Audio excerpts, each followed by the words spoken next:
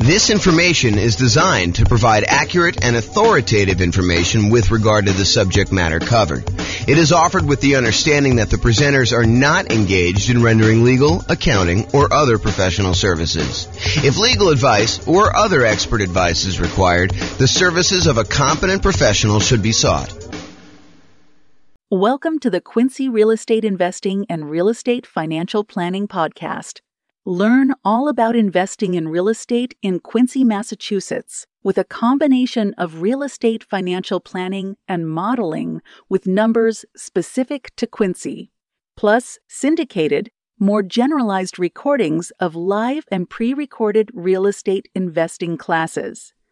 Not all of them specific to Quincy. Be sure to stay tuned after the podcast for a message from our sponsors. All right. Well, welcome and good morning. This is James Orr, and this is a special class. So just got back from my vacation, tropical vacation, and had a voicemail message come in from someone who wanted to hire me to do some consulting on a value add multifamily property that they've recently bought. And they'd ask a question about, on the voicemail, when to do the upgrades for the value add, like kind of like the timing and thinking about how to do those. And I had never really done a kind of formal class of that nature before. So I decided to sit down and create a PowerPoint for the coaching clients. And so this is part of the coaching program about when to do upgrades with a value add rental property. And we will jump right into it. I'm doing this live for me, but no one is on live. And so this is basically a recording that you'll have access to in the control panel there. So kind of where are we in this process? The coaching is primarily about how to improve rental property cash flow now. And if you think about that, it's this kind of visual that we have of all the different stages for when you're acquiring a property. And this is in the stage for improving the property. And specifically, it's in the upgrade property section. So if you're familiar with this kind of visual that we do, these are all the different strategies for improving rental property cash flow, either cash flow or cash now kind of stuff. And that's for when you're searching for properties, all the things you do when you're searching. These are all the different things you do in order to improve cash flow when you're financing the property. This is all the different things you do when you're thinking about which strategy to use in order to get the most cash flow for a property. And then this is the one that we're in today, which is in the improved property stage. And specifically, we're doing the one that's highlighted here when you upgrade a property. And historically, I think I've talked about this more as a, upgrade the mailbox, kind of fix the lettering on the door, fix the landscaping, do some small improvements to the property in order to kind of get higher rent on it. But this could be everything from the most minor thing, like painting a mailbox, to the most major thing, like completely upgrading a kitchen and, redoing the entire interior of a property, or, doing a carpeting or doing new flooring or whatever you're doing. So there's a range of what upgrading the property is. And one of the questions is, when do you do that? Do you do that as soon as you buy the property? And we're going to talk about that. Or do you do it, when you have cash flow coming in from the property and you kind of fund it with cash flow from the property? And then what is the kind of like economic or mathematical calculations we do in order to determine, should we do this upgrade or not? And mathematically, how do we think about that? And so that's what I plan on covering in this particular one. Just to kind of finish this out, there's a whole section on when you're marketing a property. There's a section when you already own property, section when you're renting the property, all things you do with property management and as you're renting it. And so those are the different stages. And today we're covering this one in the improved property and specifically upgraded property. Okay. So specifically for this recording, I want to focus on when. If you're not, and when, as opposed to what you should do, what improvements you should do, and how much each of those will change the rent. I think there's a lot of variation in that, and it's very market and property specific. And so I'm not going to get into that in this class. Maybe I will do a class on that in the future. And if somebody really wants that, let me know. We could do that as part of the coaching call one of the days, and we can kind of figure that out. But today I'm going to focus in on when. So first I'll do kind of a carve out. Look, if you're doing a BRRRR strategy, if you're trying to do a buy, rehab, rent, then refinance, and then the last R is repeat.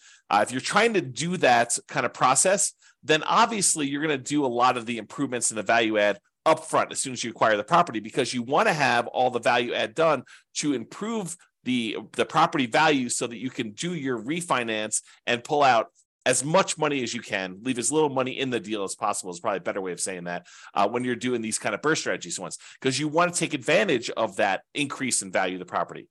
And likewise, if you're buying a property with the sole purpose of flipping it, you're going to buy a property, you're going to do a bunch of rehab to it, especially if you're going to do a big multifamily where you do rehab, you get tenants in there, you raise the amount of rent you're getting, which raises the value of the property, and then you're going to go sell that property, 3 months, 6 months, 12 months, a year or two down the road, then you're probably going to want to front load as much of these as possible. I think when the nuance comes in is when you plan on holding the property long term.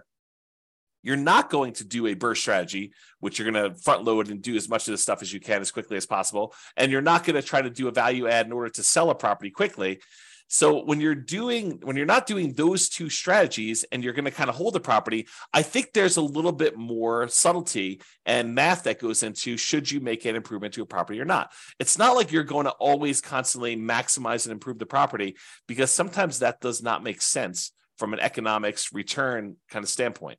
So let me just make sure I read my notes here. So if your plan is to not take short-term advantage of the forced depreciation, which is really what you're doing when you're doing all these improvements on a property, is you have natural or organic appreciation when a property tends to go up in value over time. You hold a property and inflation happens and things become more expensive. That's organic appreciation, or kind of like natural appreciation. The property values tend to kind of creep up over time.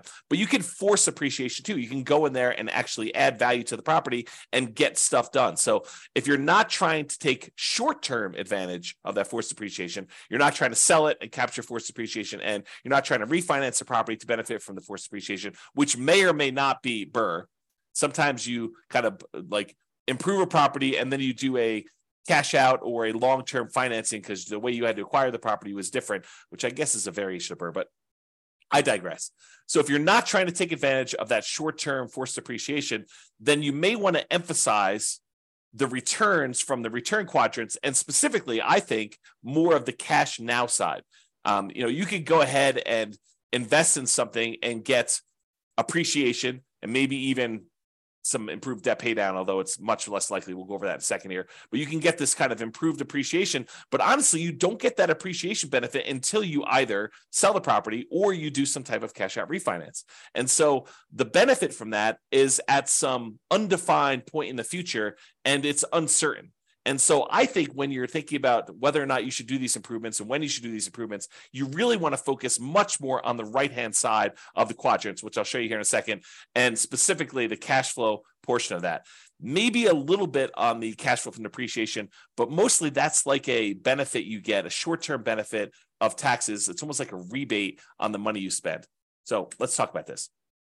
So for those of you who have not seen this before, you should definitely dig into this. This is my return quadrant, and just shows you that the 4 different areas of returns plus the return you get from reserves when you own rental property. So appreciation, the tendency for property values to increase over time.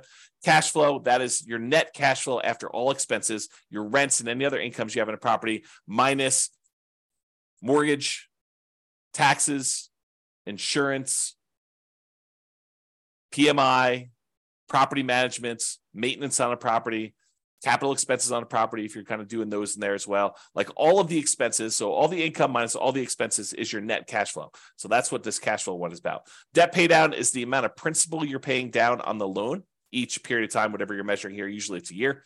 And then the tax benefits are usually the tax benefits of depreciation. When you own a property, the government allows you to say, look, the value of the building, not the land, but the value of the building has a finite lifespan. And we understand that as the government, and so as the taxing body of the government. And so we are going to allow you to depreciate the value of that building over time, because a building, in theory, goes down to zero. You utilize the limited lifespan of the building over, in most cases, 27 and a half years for residential properties. That's per the tax code. So those are the tax benefits you get. And a lot of times we look at that historically as the cash flow you get from those tax benefits. So it's not just the raw amount that gets depreciated. It's the amount that gets depreciated times whatever your tax rate is, which means this is the amount of money you get back on your taxes, or that you don't have to pay in on taxes from other income you're getting, like rental property income or from your job in some cases. So those are the 4 different areas of return. And then we have reserves, which you get a return from that as well. So the total of it is written in the middle of all 5 of these. And that's kind of how we visualize that. So by improving a property or adding upgrades to the property, we're often improving 3 quadrants in terms of dollars. So if you think about the return quadrant, we can measure it in several ways. We could say, how much in dollars did the property appreciate? How much in dollars are we getting on cash flow? $2,000 a year, $2,400 a year, $5,000 a year, whatever you're getting in cash flow. How much in dollars are we paying down the loan? And how much in dollars are we getting in terms of cash flow from depreciation by owning this rental property? And then how much in dollars are we getting as a return on the reserves we need to set aside in order to prudently invest in this property? So if you think about it, you can have dollars, return in dollars quadrants, or you could have return on investment. So you could say, hey, look, this property went up, $5,000 in this year, and I had to invest $100,000 in order to buy this property. So now it's a return you're getting, the $5,000 in return, divided by the amount you invested in order to acquire the deal, which is now a $5,000 divided by $100,000, and it gives you I think if my math is right, a 5% return from appreciation.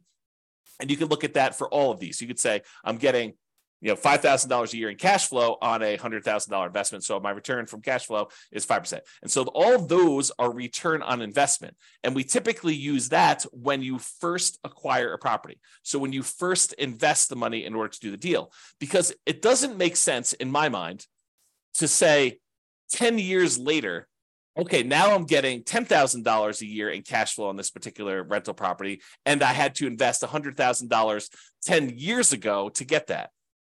The further you get away from when you first make that investment, the less the initial amount you invested in the deal matters. I think the longer you get away from it, the more you need to think about how much am I earning from appreciation and cash flow and debt pay down and tax benefits and reserves on how much equity I have in my property. So after you buy the property, shortly after you buy, we switch, in my mind, from thinking about it as in terms of return on investment, and we start thinking about it as return on my equity in the property. And for more advanced people, if you've heard me talk about this before, it's not even technically, in my mind, return on equity. It's return on the equity you'd walk away with if you sold the property after all of your expenses of sale, your real estate commissions, your closing costs, any depreciation recapture tax, and any capital gains taxes. All of those expenses need to be subtracted out of the equity you're getting. And so really, when I think about it, like more advanced strategy is the returns you're getting divided by the return, divided by your true net equity after all expenses. Okay, but now I've digressed. The reason why I wanted to tell you that is there's really 3 flavors primarily that we talk about for these return quadrants. One is return in dollars, the amount of money that the appreciation, cash flow, debt paid out, tax benefits went up. The return on investment, when you first acquire property, the amount of money you're making on the property divided by how much you had to invest in order to do that. And then once we've owned a property for a while, it's now return on equity, or what your return is divided by how much equity you have in the property. So let's first look at dollars and see how this is impacted by doing this forced depreciation, by doing upgrades to a property or improvements to a property. So this is just the appreciation quadrant we're talking about now. As we improve the property, we often force the property to be worth more. I mean, think about this. You go into a property and you replace the carpets, or you add a new roof, or you add a new furnace or something like that. Don't you, in theory at least, improve the value of the property? Now, from an appraisal standpoint, it might be tricky. However, with multifamily properties, a lot of times if you're able to get more in rent because of the way that they can calculate what a property is worth based on a cap rate, we can now say that because rent is more, now the property is worth more. This doesn't apply nearly as much to single-family homes, probably even duplexes, triplexes, and fourplexes. The more properties you get, the more units you get, the more this cap rate idea and valuing properties using cap rate can matter. So the more rents we get on a property, the more the property is worth. When you and to a lesser degree with things less than 5 units, but more commonly with 5 units or more. So with these kind of like single family homes, duplexes, triplexes, fourplexes, a lot of times improving a property in order to increase rent is not going to necessarily directly improve the value of the property. Really what we use to determine value for properties on like single family homes, duplexes, triplexes, and fourplexes are comparable sales. So you have to have another property that is a single family home another single family home if you're comparing it to a single family home, or another duplex or 2 or 3 sell that is similar to your duplex so that you could use that to determine value, or triplex is the same thing, or fourplex is the same thing. So you have to use like type properties. And there are lots of exceptions for how you calculate this value, which we're not going to go into here. But that's the idea. Okay. So as we improve the property, oftentimes we kind of increase the value and make it worth more. So for example, if you are buying properties and they are all really old 1970s vintage type properties, and you're comparing them to those properties might be selling for a certain price.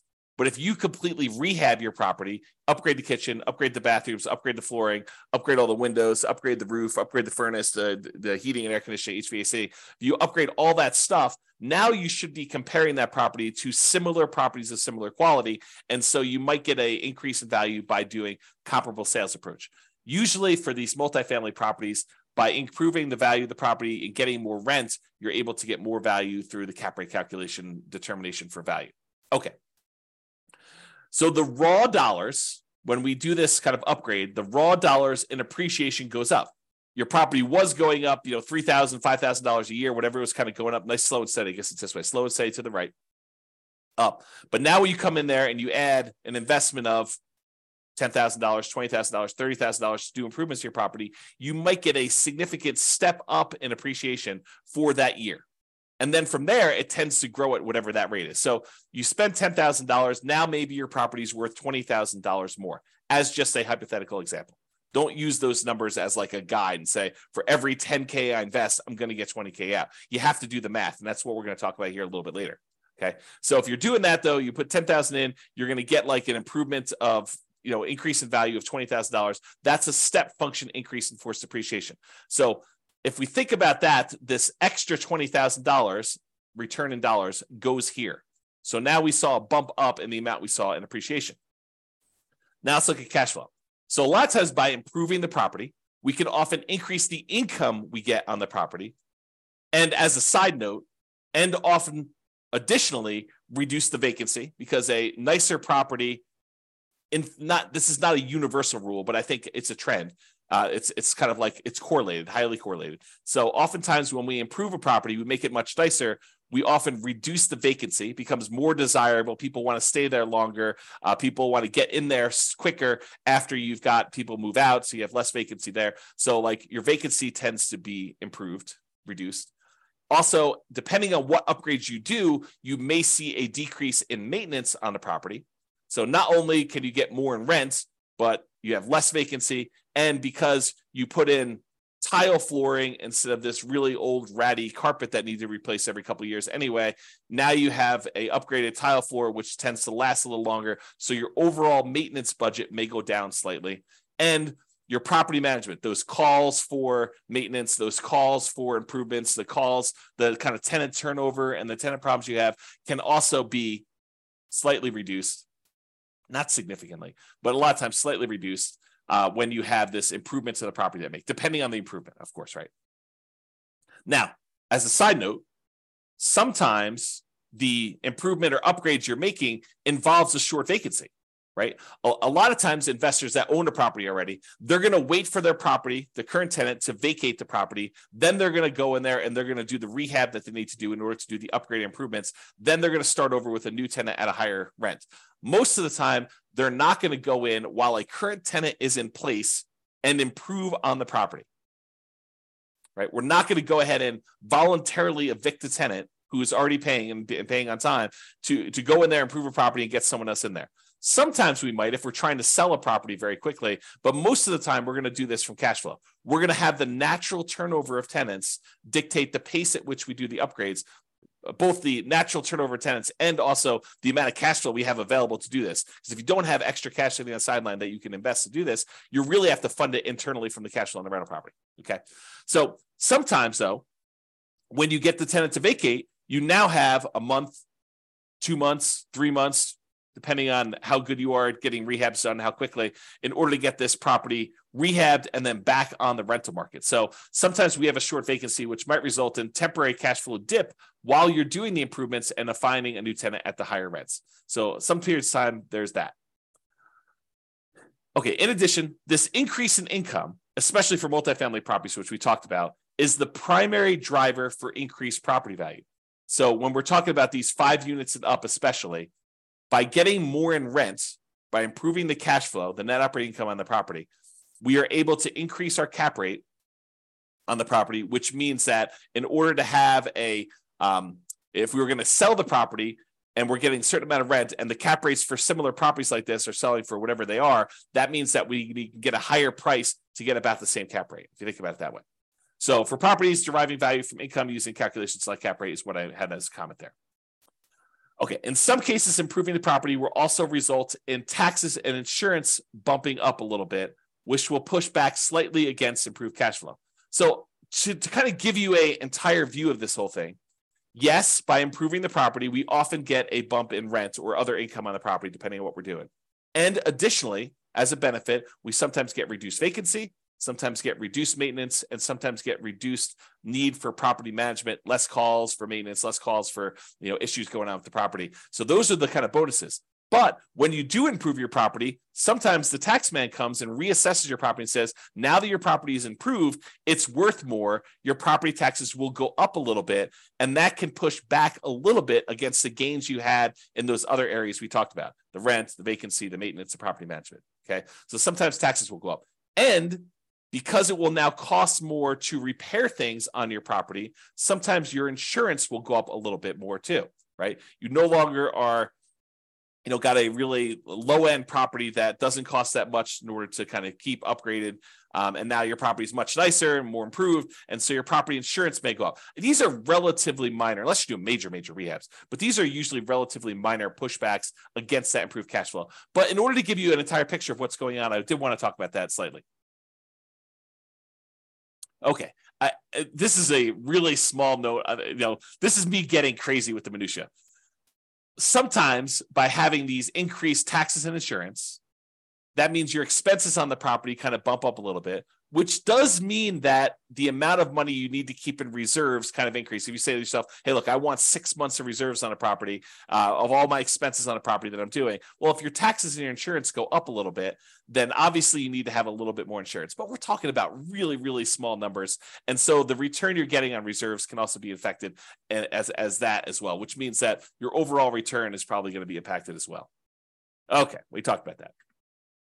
All right, so we talked about appreciation. We talked about cash flow. Now let's talk about the tax benefits. So some of the improvements you make, you may be able to write off the entire amount in the year that you make them. And talk to your tax advisor about where the threshold for this. It's usually a safe harbor provision, which says anything under a certain dollar amount, you just write off in the first year. But talk to your tax advisor to get the most up-to-date ones.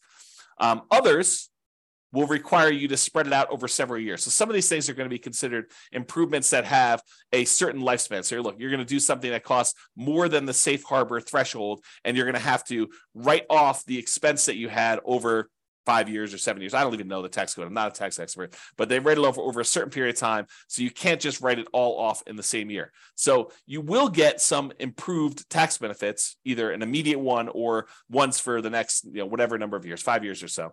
So this can improve your tax benefits from depreciation in the short term to midterm kind of range of time. But realize you're really just getting some of the money you spent back in taxes. It's not like you are making money on this, right? It's not like a amplified return. You're spending money and you're getting some money back on taxes. So it's sort of like a rebate on what you spend, a kind of refund of some ways of the improvements that you made. So I would heavily discount the importance of this return as you think about the whole thing, right?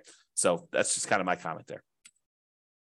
All right, so now we talked about this. So instead of just looking at, the dollar amounts we made, how much appreciation we saw by doing the improvement, how much extra cash flow we saw by doing the improvement, and how much extra tax benefits we saw.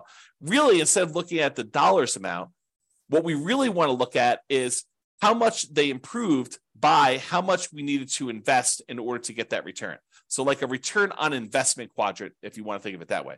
When you choose to invest more money to improve the dollars in return, you invest money in order to get a higher rent on a property, for example, it may help or hurt you with the rate of return you're getting on that investment, depending on how much you needed to spend to do that. Let me give you an example to explain to you what I mean, okay? So a baseline cash on cash return on investment calculation. This is just a really simple example to show you what I'm talking about here. So you're making $1,000 per year in cash flow on a $20,000 investment that you made in order to acquire this property, okay? That's a 5% cash on cash return on investment. $1,000 divided by $20,000 gives you a 5% cash on cash return on investment. Nothing tricky here. All it's really simple, straightforward stuff. But what happens if you choose to add an additional $5,000 to optionally improve the property? So you spend $5,000 to make some type of improvement or upgrade to the property. How does that play out with the return you were already getting? Okay, so if by doing the $5,000 in improvements, you can get an extra $500 per year in cash flow. So for example, actually I have a typo here. I'm going to correct it so that I can just do it. Okay. So if by doing the $5,000 investment improvements, upgrades, whatever you're going to do, you can get an extra $500 per year in cash flow. About $40 extra per month is what you think you can get for that. A little bit more than that. What does that mean? Well, it means that by investing this $500 and you divide that by the $5,000 you had to do it, you get a boost to your cash flow just on this return, this additional investment you made of 10%. So now you have a 10% cash on cash return on investment on the improvement only. We're not talking about the other part of the return that you were already getting. This is saying, look, does it make sense for me to invest this $5,000? If I invest this $5,000, I'm going to get an extra $500 a year. That looks an overly simplified, probably wrong math, but I'll get to there in a second. You're really thinking, I invest $5,000, I get $500 a year back. So that really is like a 10% cash on cash return on investment, oversimplified. Okay. So since this is higher than the return you were getting before you decided to do the upgrade, that 5% cash on cash return, then by doing this, you will overall improve your return. So now we had the $1,000 a year we were getting before, plus the $500 that we got by doing the improvement. So now we're getting $1,500 a year in cash flow. And now we need to divide that by the $20,000 we needed to invest originally in order to buy the property, plus the $5,000 that we just added to do the improvement. So now it's over $25,000 total. So now it's $1,500 divided by that $25,000. That is now a 6% cash on cash return on investment overall, including the improved cash flow and the additional investment. So what we basically did is we went from getting a 5% return. By adding more money and doing an improvement and getting more rent for that, we've actually boosted the return. It doesn't always work that way, though. Okay, and so here's an example where it actually hurts you to do the extra investment. So imagine you did the same $5,000 improvements, but instead of getting $500 per year in extra cash flow, you only get $200 per year. So that $200 in extra cash flow divided by that $5,000 that you invested is really a 4% cash on cash return on the improvement only. Okay. Before, when we were getting $500, that was a 10% cash on cash return. Now we're only getting $200. So that's only a 4% cash on cash return on investment on the improvement only. So now when we add that and the additional investment to the previous returns we were getting on the rental property, the $1,000 we were getting per year, plus now $200 for $1,200 total after the upgrades, divided by $20,000, which was the initial investment we made, plus the $5,000 in upgrades. Now we've got $1,200 divided by $25,000, which is 4.8. That return is now lower than the return we were getting previously. So you think about this. You said, look, I'm going to invest $5,000 and I'm going to get this, additional $200 a year in cash flow.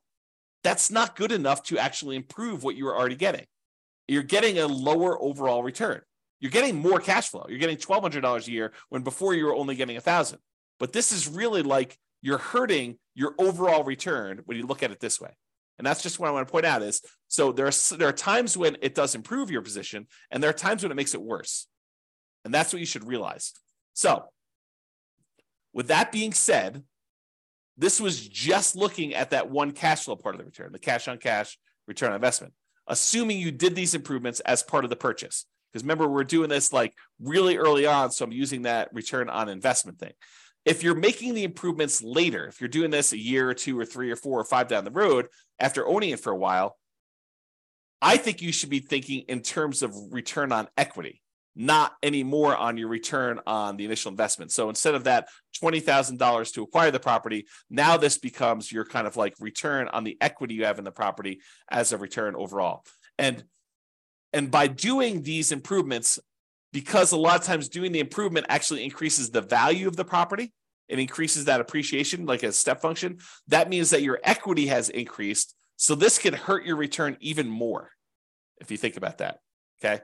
So don't get too caught up on this. I just want you to understand this is not a super simple, straightforward calculation that we do. And this is why I think not a lot of people tackle this, right? It's like it's highly nuanced if you really step back and think about it and think about like, well, really, what do I want to improve?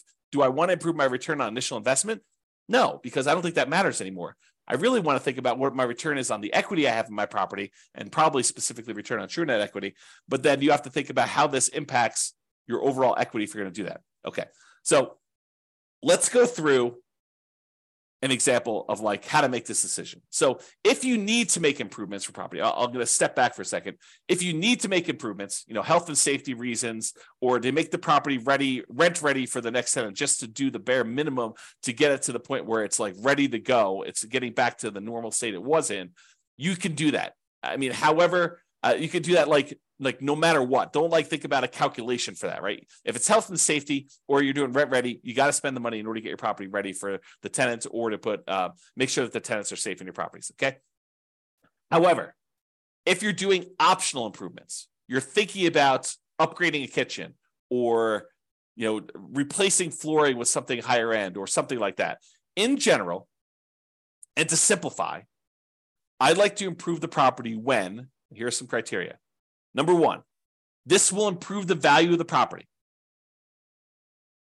So there are probably exceptions to this, but in general, what I like to think about is, will this make the property more valuable overall? And if it will, then I tend to say, okay, that is one criteria I'd like to see happening. There are probably some exceptions, like if the return you're getting in this next step here, if the return you're getting is so good, but it just sort of holds the property at its current value, I may still be willing to do that. But ideally, it's when they will improve the property, improve the value of the property. Additionally, I can get a good return on the money I'm investing. And as soon as I said that, you're like, well, James, what's a good return? I'm so glad you asked. Okay. So what is a good return? The good return is, think about where you can invest money now and what return you can get with similar risk characteristics. So if you say, I could take this money and go put another down payment down and acquire another rental property, and this has similar risk characteristics to what I'm already doing, then you could make an argument that if the return you're getting by buying the new rental property and putting down payment is better than the return you can get by paying for this improvement, then maybe you should go do the new rental because that's a better return. Or if this is similar to that, and maybe you don't have enough for a full down payment, but you have $20,000 and the $20,000 can get you a similar return you want to do. So you have to look at these things and decide, is this a good return for the money I have? Another thing, which I didn't have on here, which I probably should have, but just made this presentation. I think it matters what you're trying to accomplish. In some of our other modules, we've talked about this idea of, what is your financial independence goal? What does it look like when you're financially independent? And how do you get there? Are you buying properties to rehab, fix up, resell, take the money, and then use that to pay off other properties? Are you taking the money and you're using that for down payments to acquire enough other rental properties where you have more than you need that you could sell off some and pay off the others? Are you doing this so you have a bunch of rental properties, you're just going to pay them off free and clear? You're going to do this where you have enough rental properties where the cash flow you're getting is going to be enough to support you even without paying them off? Like, what is your strategy to get there? And does this actually lead into your strategy? Because it might be better for you to buy more rental properties if that's part of your overall plan to get you to financial independence. And this may not make sense for you to do the improvements on the property. Or if you're trying to get there with cash flow on the properties you have, this may make a lot of sense to do. Okay, so enough of my diversion there with kind of getting off topic, but let's get back to this. So for the thinking process, after we've determined, like what's the return, let's talk about what the returns are here. So for the thinking process, it might be, I could spend $10,000. This is hypothetical. I could spend $10,000 and I can get $2,500 per year in improved cash flow on the investment. So by doing 10K in improvements, I can get an extra $200 per month in cash flow on the property. Possible. I mean, may not be something you can get everywhere, but this is an example of what might be a good return for you. Okay. So $10,000, $2,500 per year in improved cash on the property. So here's the simple math, which I would argue is probably not correct, but it's a good starting point for you to start about it. Okay. So simple math, I'm getting a 25% cash on cash return on that initial investment I made. So I'm getting $2,500 per year on $10,000 invested. That's 25% cash on cash return in the first year that I'm buying, that I made this additional improvement on the property. And in order to make the simplified math sort of work, you have to think about, okay, I'm going to get this $10,000 investment back, plus maybe a return on that, when I ultimately sell the property or refinance later. I think a lot of folks ignore that part. They ignore the part where they're thinking about getting the $10,000 investment back. They think I'm getting a return on this money, but realize that money is gone unless you're getting it back when you sell or you refinance out later. And the only way you do that is if it improved the value of the property. So you need to make sure that it improved the value if you're going to use this simple math as a general rule of thumb. Okay. The more complicated math and the more correct math, I would probably say, is I'm going to get my initial investment back over 4 years. So you put $10,000 in, you're getting $2,500 a year. You get your initial investment back over a 4-year period. And then these improvements should last another 4 years. And I'll get an additional return of $2,500 per year for those 4 years too. Because realize a lot of times when you spend money to make an improvement, it has a limited lifespan. Example with flooring. You go ahead and you spend $10,000 to upgrade the flooring to luxury vinyl tile or whatever you're doing, or luxury vinyl plank in the entire house. That doesn't last forever, right? That may last for 5, 10 years, something like that. I used 8 in this example, but it's really whatever the lifespan of what you're buying is. If you're doing carpet, carpet may only last, I don't know, depending on how bad your tenants are with carpet, 2, 3, 4, 5 years, a few tenant cycles. If you're really lucky, the private tenants take care of stuff, maybe 10 years. So this carpet has a very limited lifespan. So the amount of money you invest, you not only need to get your money back, you need to get a decent return on that money when you're doing that. So the more complicated version of the math is put my $10,000 down. That year I get $2,500 back. So I'm out net $7,500.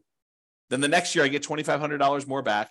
Then the next year I get $2,500 more back. Next year I get $2,500 more back. And at that point, I paid my initial investment back. And now I'm getting $2,500 a year for the next, whatever it is that particular upgrade lasted for, and that you're getting that extra money from, another 4 more years at $2,500, which then you get another $10,000 on that initial investment. So how do you do that calculation? Well, I'm going to show you on the next slide. It's called an internal rate of return calculation, or an IRR calculation. And you just use Excel to do it. And I'll include a copy of the Excel spreadsheet so you can go download it and modify it. But I'll show you how to do it. So basically, you look at what the return is by putting money in and getting some money out over that, whatever time period is that you're going to hold that. And then that is the return you look at to determine whether that is a good return for you or you can get better elsewhere. So that's how you can look at it. So some investors, by the way, and I'm done with this example of like when to approve. Those are the general rules I have. Some investors prefer to have the property self-fund the improvements. In other words, pay for it out of cash flow.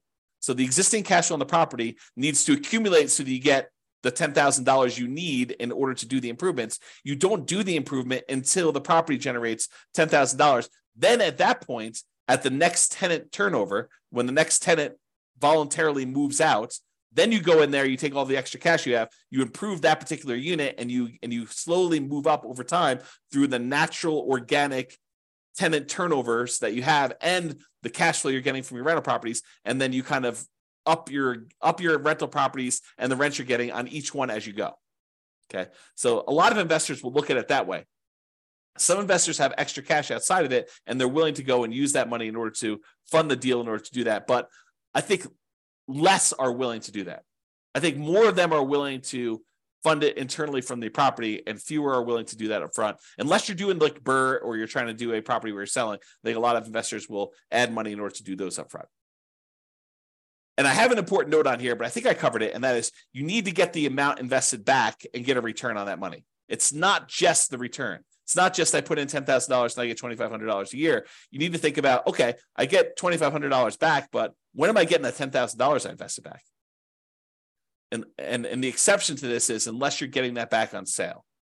You're thinking about, okay, I'm getting this extra rent, but I'm going to get this $10,000 back when I sell it or when I cash out refinance later on. And so you have to think about it that way. But be careful with that thinking, right? Because a lot of times you're not going to get that back, because you had to go and do the upgrade again 4 years, 10 years later when the flooring wears out and you got to do another upgrade, or the HVAC wears out or the roof wears out or whatever you're doing. So you're not always getting that back. And so you really want to think about a better way to do this is that internal rate of return. Speaking of which, let's talk about that. So here's to the right is this really simple version of the spreadsheet. All it shows you is all the different years and the amount that you invested and the return you got in that year. And if you need more years, just go ahead and add additional ones. Make sure you change the formula so that it calculates it right. So it's using all of the different years to do it. But you'll want to go ahead and add however many years that particular investment added. And in some cases, it's more complicated than this, right? Like you invest $10,000 now and $4,000 3 years from now, and you got $2,500 back in the first year, or maybe less in the first year because you had some vacancy time. So maybe you get $2,000 back in year one, and then next year you get $2,500. Next year you're going to get $2,600. Next year you get $2,700. You can change all these numbers, and it will do the right calculation for you. That's what internal rate of return does. Internal rate of return is, if you think about it this way, it allows you to calculate the return when you have irregular money in and irregular money out. So it takes into account that you put in money in year one, but you might have to put in more money in year 4 or year 5 or year 6 or all of those, and you get certain amounts of money out in year 1, 2, 3, and they could be different in each of the years. And then how do you look at all of those inputs and outputs, money in, money out, and figure out what your overall return is on that whole thing? That's what this is about. So you spend the $10,000. What I've modeled here is I spend $10,000. I got $2,500 a year for 8 years. So my net investments in year one was $7,500. In fact, let me correct this because this is bothering me a little bit. There we go. Oops. Okay, now it's a little bit clearer. So you basically have $10,000 invested, $2,500 you got back in that first year. So you had a net of $7,500 out in the year one, and then you have $2,500 net out in years 2 through 8 because you didn't have any additional investment in any of these other years. And that gives you an internal rate of return of 27.12%.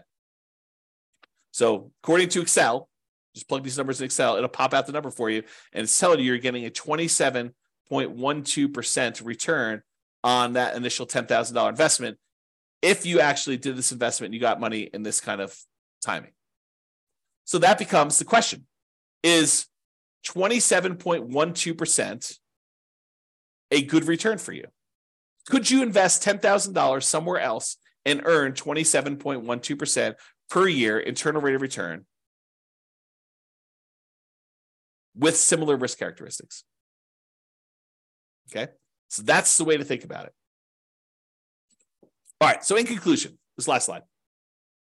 In conclusion, when do you do upgrades on a value-add rental property?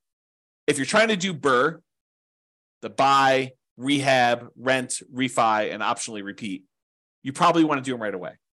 There's not really much of a question there. If you're looking to sell the property, probably want to do them either as soon as possible or just long enough in advance of the sale to document improvement in rent to justify a higher sale price. So sometimes it takes time from once you do the thing to show I've got this record of rents, and then you got to document it, and there's some negotiation there. But you want to be able to document it, so you need to figure that out with your real estate agent. Or if you're looking to keep the property, in general, at a reasonable pace between tenant turnovers. So as tenants turn over in your property, you would consider what improvements to make there and what your return you would earn by doing those improvements and whether that is worthwhile doing. Some investors will want to have the property self-fund these improvements from cash flow between tenant turnover. So you accumulate enough cash from the property that it's generating that you take some of the money and you do this. Now realize, if you're doing it as we suggest, you're putting aside money for maintenance on a property already. Now, this isn't always maintenance. You want to be careful you're not spending, maintenance for a roof on an upgrade of improving a kitchen, right? You want to make sure you have enough money set aside for maintenance on things that you're doing on a property. But a lot of times we have money set aside for some of these things or to help with some of the costs.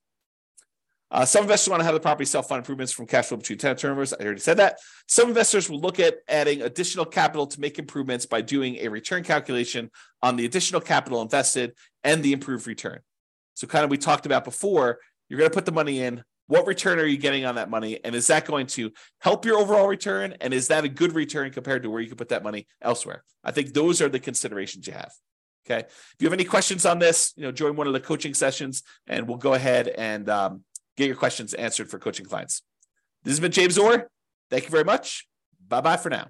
With home prices up, mortgage interest rates up, and rents up, but not quite enough to counteract the higher prices and interest rates, cash flow on rental properties in Quincy is harder than ever. Book a call with the real estate financial planner to apply our proprietary 88 strategies to improve cash flow on your rentals. See the show notes for a link to schedule your call and improve your cash flow today. If you're a real estate agent, lender, or professional in Quincy that wants to help our real estate investor listeners, consider reaching out to learn about collaboration opportunities with this podcast. We'd love to add more value to our listeners by having you assist our investors buy, sell, and finance their real estate investments. See the show notes to schedule a call to discuss collaboration opportunities.